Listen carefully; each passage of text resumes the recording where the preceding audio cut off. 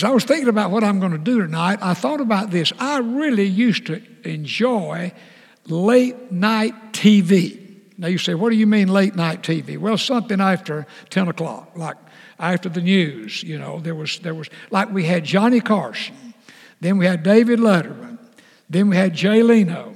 Now some of you, when I say these names, are so young you don't even know who Johnny Carson is. But anyway, the reason I really enjoyed, especially Carson and Leno, they from time to time, now I didn't always sit and watch the whole program, but from many nights they would have interesting people on to interview. And then they had the monologue, and sometimes it was pretty good. Letterman was a world-class interviewer. He really knew how to ask questions and let people answer the questions. Carson, you know, he was one of a kind. He just had his own unique way, and that was very. And then Jay Leno, you know, he came along kind of he was a little bit different, but not the same. But the thing I liked about Jay Leno, one of the things was, from time to time, he would just go out on the street, like, and he'd have the microphone. Now, you just picture this. He's just out on the busy street, and he would just walk up to people like he had no idea who they were. Maybe they knew who he was. Maybe they didn't. I don't know. He had his microphone, and he would ask them a question. And it would normally be a very simple question. It was not you had to be a PhD to answer the question. He would just ask people basic questions that you would think any normal human being would probably know the answer to those questions. Sometimes they would be Bible questions, but not very often. And he would just ask the question and just stick the microphone almost in their face.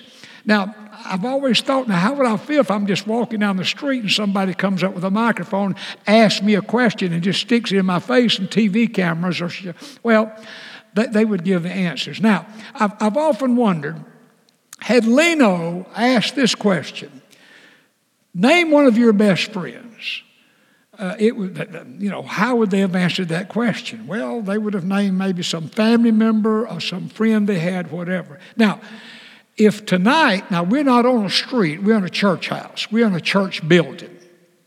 Most people brought their Bibles.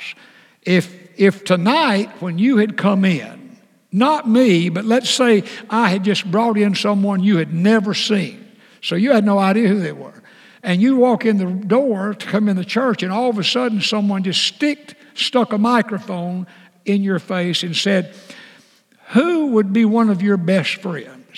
Now, I would think, because we're in church, have you ever noticed people in church give church answers? Have you ever noticed that? Now, if you get us out away from the church and ask the very same question, we would perhaps give different answers. But I really do believe, had that happened to any of us here or any of you watching, your church people, you wouldn't be watching. Like, you would have probably answered, I would have probably answered, well, God, Jesus would be one of my very best friends. And we might have named a family member, we might have named a friend. Certainly we would, even if we had done that, we would, by implication, all of us believe that God is our best friend. Could I have an amen to that? God is our best friend. But I want to talk to you tonight. And if you'll take your bulletin, I think you might want to just kind of fill in a little thing or two as you go on. I want to talk to you tonight about one of your best friends. Now, I'm talking to the church crowd.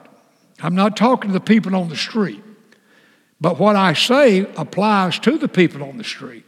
But the bulletin says it well. We're going to think about one of your best friends that you may not think about as a friend. And you say, Pastor, who in the world is that? Well, you might want to fill in the Bible, fill in the blank, and the answer is the Bible. I gave you the answer before I told you what to fill in. The Bible. You may never have thought about really your Bible as a really good friend. Now, our best friend's Jesus. That's a given. Okay. But we're going to come back to this in just a moment and deal with it. Now, as I thought about what we're going to be doing tonight, and it's going to be fun what we're doing tonight, I thought maybe the starting place would be, and you have no blanks to fill in for a little while, but I thought, maybe the starting place would be is to answer this question, like, what is a friend? We talk about a friend, like, how would you define a friend. How would you explain a friend? Well, I looked up some little ways, and I mentioned 2 or 3 of them very quickly. I thought they were rather good. Number 1 says a friend is someone who knows, a friend is someone who is there when the good times aren't. Now, that's a great way to say what that person said. Another said, friendship is like a sheltering tree. Friends are those whose lives are like branches. They provide refuge and comfort. Now, that's a good, not necessarily a definition of a friend, but that's a good word picture of a friend. Then another said, false friends, and sometimes we have false friends, are like a shadow, keeping close while we walk in the sunshine, but leaving us when we cross into the shade. You know, my mother used to say, and I just quoted this many times, quoted my mother, that one thing in life that will surprise you is when you're going through dark times, who shows up and who doesn't show up. Have you ever noticed that? It's really mind-boggling. And I think that's what this person here is referring, like this shadow friend. Now, of course, there are levels of friendship, and there are many different you can study levels of friendship and come up with a lot of different ways to say it. But let me just run over, I read this and I thought it was really good. It says 6 levels of friendship. Now, like, we all have friends, but all of our friends are not, they're not all, they may be, I'm not saying they're not equal as far as people, but in our friendship, it's not that way. I thought this was interesting. It said, well, the first level of friendship, this would be about the lowest level of friendship, and this study is classified as a stranger. And I went on to read about that. It says, a stranger, you have seen them before, and perhaps you've even spoken to them. You may or may not know their name. And I was thinking, now who would that be? An example. Okay, a checker in HEB. Many times we go through the same line at HEB, and numbers of times the same ladies do. I see her name here pinned on, but, we kind of recognize one another. We're polite to one another, but that's kind of a stranger friendship. Number 2, a colleague, someone you work with. You know their name, you may do projects with them, but that's about it. And of course, in the work world, we all, we have that level of friendship. Then an acquaintance, you spend time with them for various reasons, but you don't hang out with them. And I can think of people that they would have that friendship level, and I'm sure I would have that to them. And then number 4, a friendship. Enjoy the time that you spend with them, but you don't make much effort to be around them. Now, that's a true thing. Certain people you enjoy being around, you enjoy spending time with them, but you don't ever initiate much of that because it's just not that level of friendship. Then it said a close friend. You care about things they go through, and they bring out the best in you, and that's a great kind of friend. And then the number 6, I'd never heard it said this way, but I liked it, a significant friend. These are people that you can say, now listen to this, I love you, and you're not trying to get anything out of them. You're not trying to get them to do anything. They are a significant friend in your heart. You love them. You're not trying to manipulate them. You're not trying to sell them something. You're not trying to even get them to do anything. You just mean when you say that, I really do love you. That is a great level of friendship. Now, the Bible has so much to say about friends. You might just want some space at the bottom. You might want to jot the little verses down. Proverbs 17, verse 17 says, a friend loves at all times. That's probably one of the best descriptions of a real friend that I know, and it's in the Bible. The Bible says in the next chapter, in Proverbs 18, verse 24, the Bible says there's a friend that sticks closer than a brother. That is, there are those friends. As my mother said, you'll be surprised when you're going through something hard who shows up. Well, this kind of friend shows up. They show up. When you move from the sunshine to the shadow time and the dark time, and that's what that verse is talking about. And then I love this verse. we know, we quote the first part of this verse much, but we kind of either have not read the rest of the verse or we don't think it says, as iron sharpens iron. How many times have you heard that statement? It's in the Bible. It's in Proverbs chapter 27, in verse 7. As iron sharpens iron, but here's what the rest of that verse says. So a man sharpens the countenance of his friend. You know, that's a significant friend. If they're at that level, they will sharpen you. And hopefully we're all that to other people, and we'll be a blessing and sharpen the countenance of those that we call our friends. Now, all that little stuff said, I wish you'd open your Bible, please, to the book of James. Go over back near the end of the New Testament, and I want us to read something about what the Bible has to say about friends. In James chapter number 3, which is what we have printed in our bulletin tonight, James chapter number 2, in verse number 23. James chapter 2, verse 23. The Bible has many examples of friends. And we could spend all of our Bible study time dealing with that tonight, but we'll not. But we'll touch on it. James 2:23 says, and the scripture was fulfilled, which says, Abraham believed God. Abraham believed God. And we read that back in Genesis chapter 15, verse number 6. And then the Bible says, and it was accounted to him for righteousness. In other words, it was credited to him. He became right with God because he believed in God. But look at the rest of this verse. And he was called the friend of God.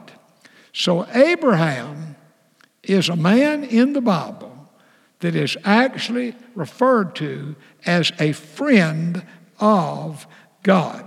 Now, let me get you to jot down a couple of other verses. We'll not take time to flip all over the Bible there. But back in Isaiah, in chapter 41, verse number 8, God himself referred to Abraham as his friend. That's a great verse. In fact, in my Bible, I have written in the margin beside James 2:23, Isaiah 41:18. Let me give you one other text, scripture you might write down. 2 Chronicles chapter 21. And really it's the first 7 verses in that chapter. It's a prayer. It's one of the most beautiful prayers in the Bible. The Ammonites were coming to attack the Israelites. And Jehoshaphat prayed a prayer and asking God for their protection. And if you read that prayer, it's a beautiful prayer. In that prayer, he called Abraham God's friend. And so the Bible gives a great illustration about how Abraham was a friend of God. And then, of course, one of the most beautiful friendships mentioned in the Bible is the friendship of Jonathan and David. We've all heard of that friendship. And then when you talk about friends in the Bible, you'd be amiss if you didn't mention Job's 3 friends, Eliphaz, Bildad, and Zophar. And, he went through all the stuff he went through, and each one of them, sincere they were, but they were telling him why he was having all these problems. And you might want to write this down. I hope you don't have many friends like this. In Job chapter 16, verse 2, Job chapter 16, verse 2, Job called his 3 friends, listen to this, miserable comforters. Do you have any of those? I hope not. I hope we're not ever that. Whatever our level of friendship is, God help us not be. Our friends think of us as miserable comforters. Now, if you went back and studied the book of Job and read about the whole book revolves around, what happened to Job, but then Eliphaz, Bildad, and Zophar, these 3 friends. Now, they did a good thing. They came and they sat down, and if I remember correctly, I may be off on the day, it seems like for 7 days or something, they just said nothing, which is the best thing they did. That's called the ministry of presence. A real friend they may just show up, and it's not what they say or don't say. But their problem was when they opened their mouth and started saying, Job, here's why you're having this problem. Each one of them had a different idea, and all 3 of them were wrong. But later he called them miserable comforters. Now, with that said, what I want us to do tonight, I want us to look at some reasons why the Bible is your best friend. And I hope you feel that way towards your Bible. As I was getting out of the car tonight, I said to Dottie, wait a minute, I need to get something out of my glove compartment. And I did, and she kind of walked on ahead of me, and as we were coming in the door of the church, she was a distance from me. I held this little New Testament up, and I said, do you remember this Bible? And she looked and said, oh, I remember that. And this is a very special Bible. You know, we talk about the Bible is our best friend. How many of us have more than one Bible? Raise your hand. Okay. How many have more than like 10 Bibles? Raise your hand. Okay. How many of us in all of our Bibles, however many we have, some of them are special because of when we had that in our life. Does that make sense what I'm saying? Like this Bible, this little New Testament. You know, when God called me to preach, I had to go back to university to finish my university work before I went to seminary. And during that almost 3-year period of time, 2.5 years, this little church called us to be their pastors. One of the best blessings. It was a wonderful time. They knew we would only be there 2.5 years, so if they didn't like us, they knew they didn't have us forever. And they knew we'd be leaving, and they knew we didn't know much what to do, so they didn't really think we'd do much right. And if we did something right, they were happy, and they didn't, well, they just forgave us. But I learned a lot pastoring that little church. But when we left the little church, Dottie gave me this little New Testament. And she wrote in the front of it, on August the 15th, 1969, we were preparing to journey on to seminary. And she wrote in here, as you witness, may this be your guide. My love and prayers always go with you. And I have used this little New Testament to share how to become a Christian, probably more than any other one little thing. It's easy to put in your pocket. And every time I see it, I'm reminded of my first church, reminded that he gave me this Bible. I showed it to John just a moment ago, and I said, John, do you know about this Bible? He said, no. I said, well, I'm going to tell about it. It's very special to me. I said, when I'm gone, I want you to have it. He said, thank you. I said, well, I'm not going anywhere. So I just wanted to know, I do want to. Another special Bible I have, I should have brought it tonight. The Bible Dottie gave me on our 50th wedding anniversary. We had our family together for a very special time. Dottie gave me this Bible. It's an NIV, and but of course, what makes that Bible special is the fact that it has that great meaning.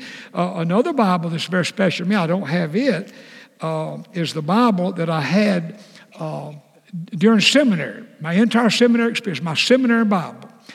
And when Joel and Jody were married, I used that Bible to do their wedding ceremony.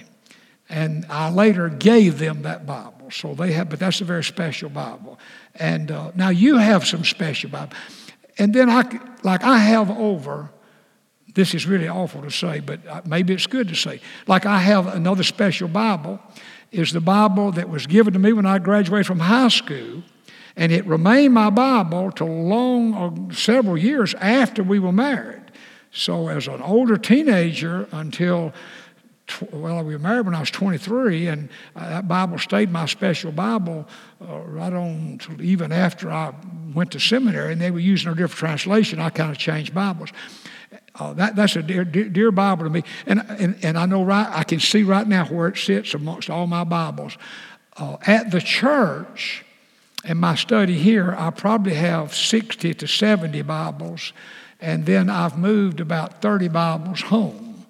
So you say, well, no man needs that many Bibles. Correct. You just, over that many years, as a preacher, you just accumulate all the Bibles. And like the first 10 years I was pastor of this church, that Bible has kind of been retired, but I know right where it sits, and I have some good little things I've written in it, and I kind of know where stuff is. So you're the very same way. But it's not just, it doesn't matter which, all of it is God's Word. Amen? And I'm saying to you, the Bible, I'm going to build this case in the little time I have. The Bible is one of your and my best friends. And you say, well, how is that so? Well, if you'll take your sheet, we'll launch into that and move along in the time we have. Well, first reason is the Bible is God speaking. So if you'll just write down the word, the Bible is God speaking. In other words, when you read your Bible, you're reading what God has said. Now turn with me in 2 Timothy. Let's just all turn together in 2 Timothy and turn over in chapter number 3 in that famous verse, verse number 16. I'm just going to build my case that the Bible is one of our best friends. It really is. One reason is the Bible is God speaking. In other words, when the Bible speaks, God speaks. In 2 Timothy chapter 3, verse 16, most everyone listening to me knows, familiar with this verse, but look at it. All Scripture, underline the word all Scripture is what? Given by inspiration of God.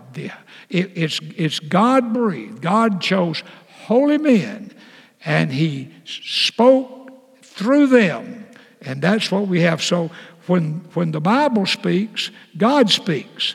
And that's one reason it's one of our very best friends. Now, number 2, the Bible tells you what is right, what is not right, how to get right, and how to stay right.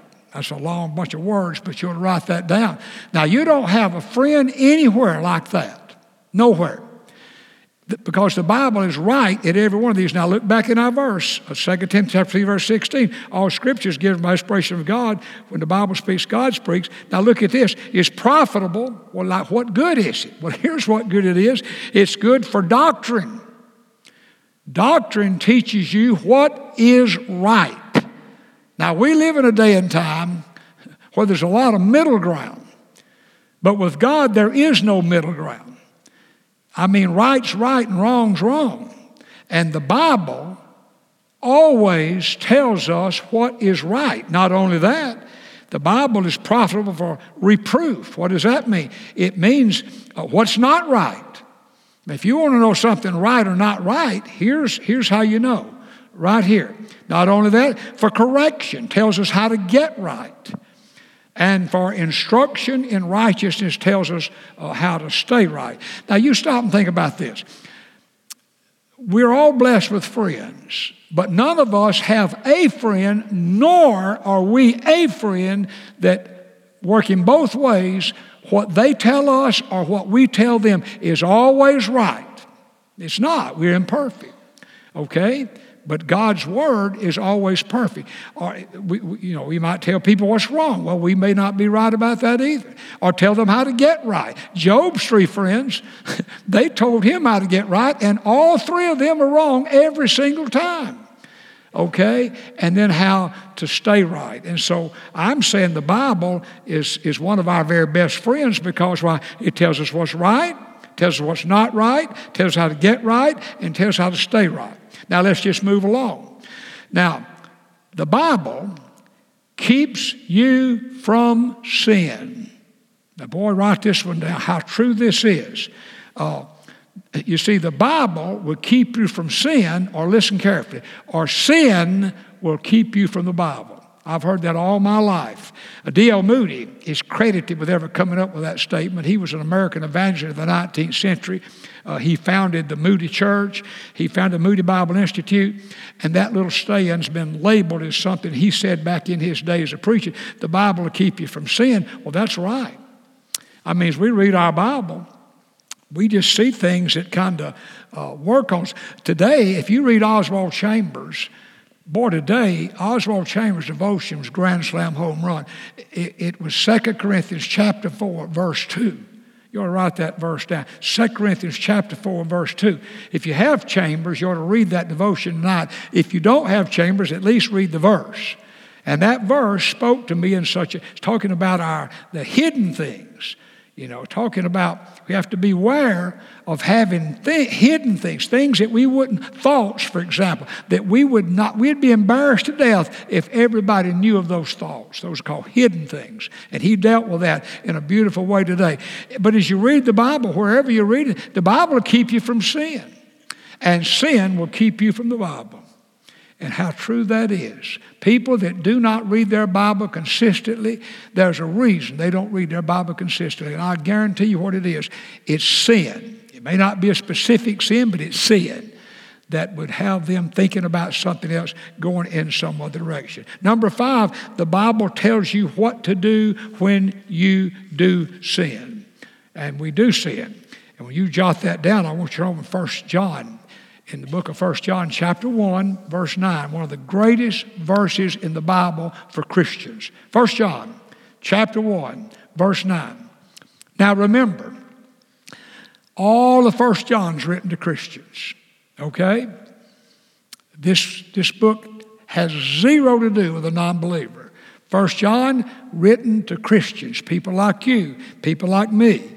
And it's very interesting. You know, we still sin when we become a Christian. You say, well, we sinned before we became a Christian. What's the difference? Well, the difference is once you become a Christian, you don't feel very comfortable when you sin. You know, you call it guilt, you call it whatever you want to call it. Well, a believer doesn't want to sin, but we still do sin because we have still human nature. But when we do sin, this is one of the great things about the Bible. It tells us what to do. If we confess our sins, God is faithful and just to forgive us of our sins and to cleanse us from all unrighteousness. Now, what does that mean? The Bible tells us what to do when you sin. We all sin. If we confess our sins, it means we agree with God about our sins. We say, God, today I responded in a way that you say I shouldn't responded. Or I said something that I wish I hadn't said it. Or maybe I didn't say something I should have said. Or whatever. You just agree with God. Like God already knows. You're not letting him in on a secret. He knows what you've been thinking about and what you've been doing, what you've been saying as he does me. But like we agree with God. It says he's faithful and just to forgive our sins and to cleanse us from all unrighteousness. Let me give you a couple of verses to put maybe on the paper now, maybe later in the margin of your Bible. Psalm 32:5 would be a great verse to write. And Proverbs 28:13. They kind of have something to do with 1 John chapter 1, verse 9. So one of the reasons the Bible is one of my best friends is the Bible tells me what to do when I sin. And you won't have many friends like that. Now, reason number 6, the Bible is our guide. Boy, now listen, we all need a guide in life, I can tell you that. And the Bible is our guide. If you want to look back in Psalm 119, just a moment to be sure you have this marked in your Bible. I'm turning back Psalm 119, the longest chapter in the Bible. But if you look in Psalm 119, in all but about 7 or 8 verses in the entire long Psalm 119 deal with the Word of God. There are about 7 verses or 8 verses, I forget the exact number, in this long psalm that do not refer to, now it'll use different words like commandments, statutes, and this type of thing, but all talking about the Word of God. But in Psalm 119, verse 105, it says, God's Word is a lamp to my feet and a light to my path. In other words, a guide. Now, we have friends that give us counsel and give us advice, but the problem is, none of them, none of us are perfect. And even though we may give the counsel and try to be a guide in this and a guide in that, we're not going to be 100%. They're not going to be 100%. But you have a friend that's always 100%. You say, who is that? It's your Bible. The same Holy Spirit of God that inspired these words will guide you to apply them to your life in every situation in life. And that is a blessed thing. Now, number 7, and there are more, but I just had time for what I'm going to do. Here's a good one. The Bible can be with you 24/7. Now, you don't have another friend can do that. And you might be thankful for that. I don't think I know anybody would want me with me except Dottie. She puts up with me 24/7. But, that's a great thing. I was praying with one of our good members today, going to have surgery in the morning. Serious.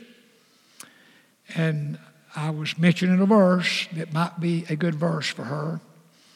And I reminded her that, tomorrow you'll finally, your husband won't be able to go anymore with you. They'll take you from that little holding area on to surgery. But remember this, you've got a friend that's going to be right there. Isn't that right? Whatever we go through, we have a friend. You say, yeah, but I can't pack up my Bible and take to surgery. That's why you memorize Scripture. You memorize Scripture so that when you get out in these times, you won't have all of your friend with you. But it's amazing. You'll remember those verses you do need, and that'll be God's Word speaking to you in that need. Now, let's move quickly. To understand the Bible, you have to ask 3 questions, and I want you to be sure you get this. Number 1, wherever you're reading the Bible, these 3 questions will help you greatly. First of all, what did it mean then? In other words, you read something in the Scripture, Isaiah's giving his prophecy, Jeremiah's his prophecy. What did it mean to those people that he wrote in that day? That's the importance of knowing context of Scripture. Number 2, here's the question number 2. How does it apply now? Okay. So I asked the question, okay, this is what it meant then, but how does that principle, that lesson apply to me now? And then number 3, and until you've answered number 3, you're really not into the Bible. You're just studying the Bible. You're not, it's like you're just studying like a book. But question number 3, how does it apply to me personally? That's really the important part. You read the Bible. Like I was reading that 2 Corinthians chapter 4 today, just as a spinoff of my Chambers devotion. And I thought, now wait a minute here. And I did a little study on, Paul writing to the Corinthians and all that, and that's what it meant to them. Then I began to think, well, now what is this? How does this impact me personally? If you read the proverb of the day, and if you don't, I encourage you to do so. Well, then tomorrow, you're going to read Proverbs 16. And whether you read Proverbs every day or not, you ought to try Proverbs 16 tomorrow. Because in Proverbs chapter 16, my eye fell over on the verse today when I was reading Proverbs 15. I wasn't even thinking about the sermon tonight. I was just reading Proverbs 15, and my eyes glanced over at verse number 20 in Proverbs 16. Here's what it says. He who heeds the word wisely will find good, and whoever trusts in the Lord, happy is he.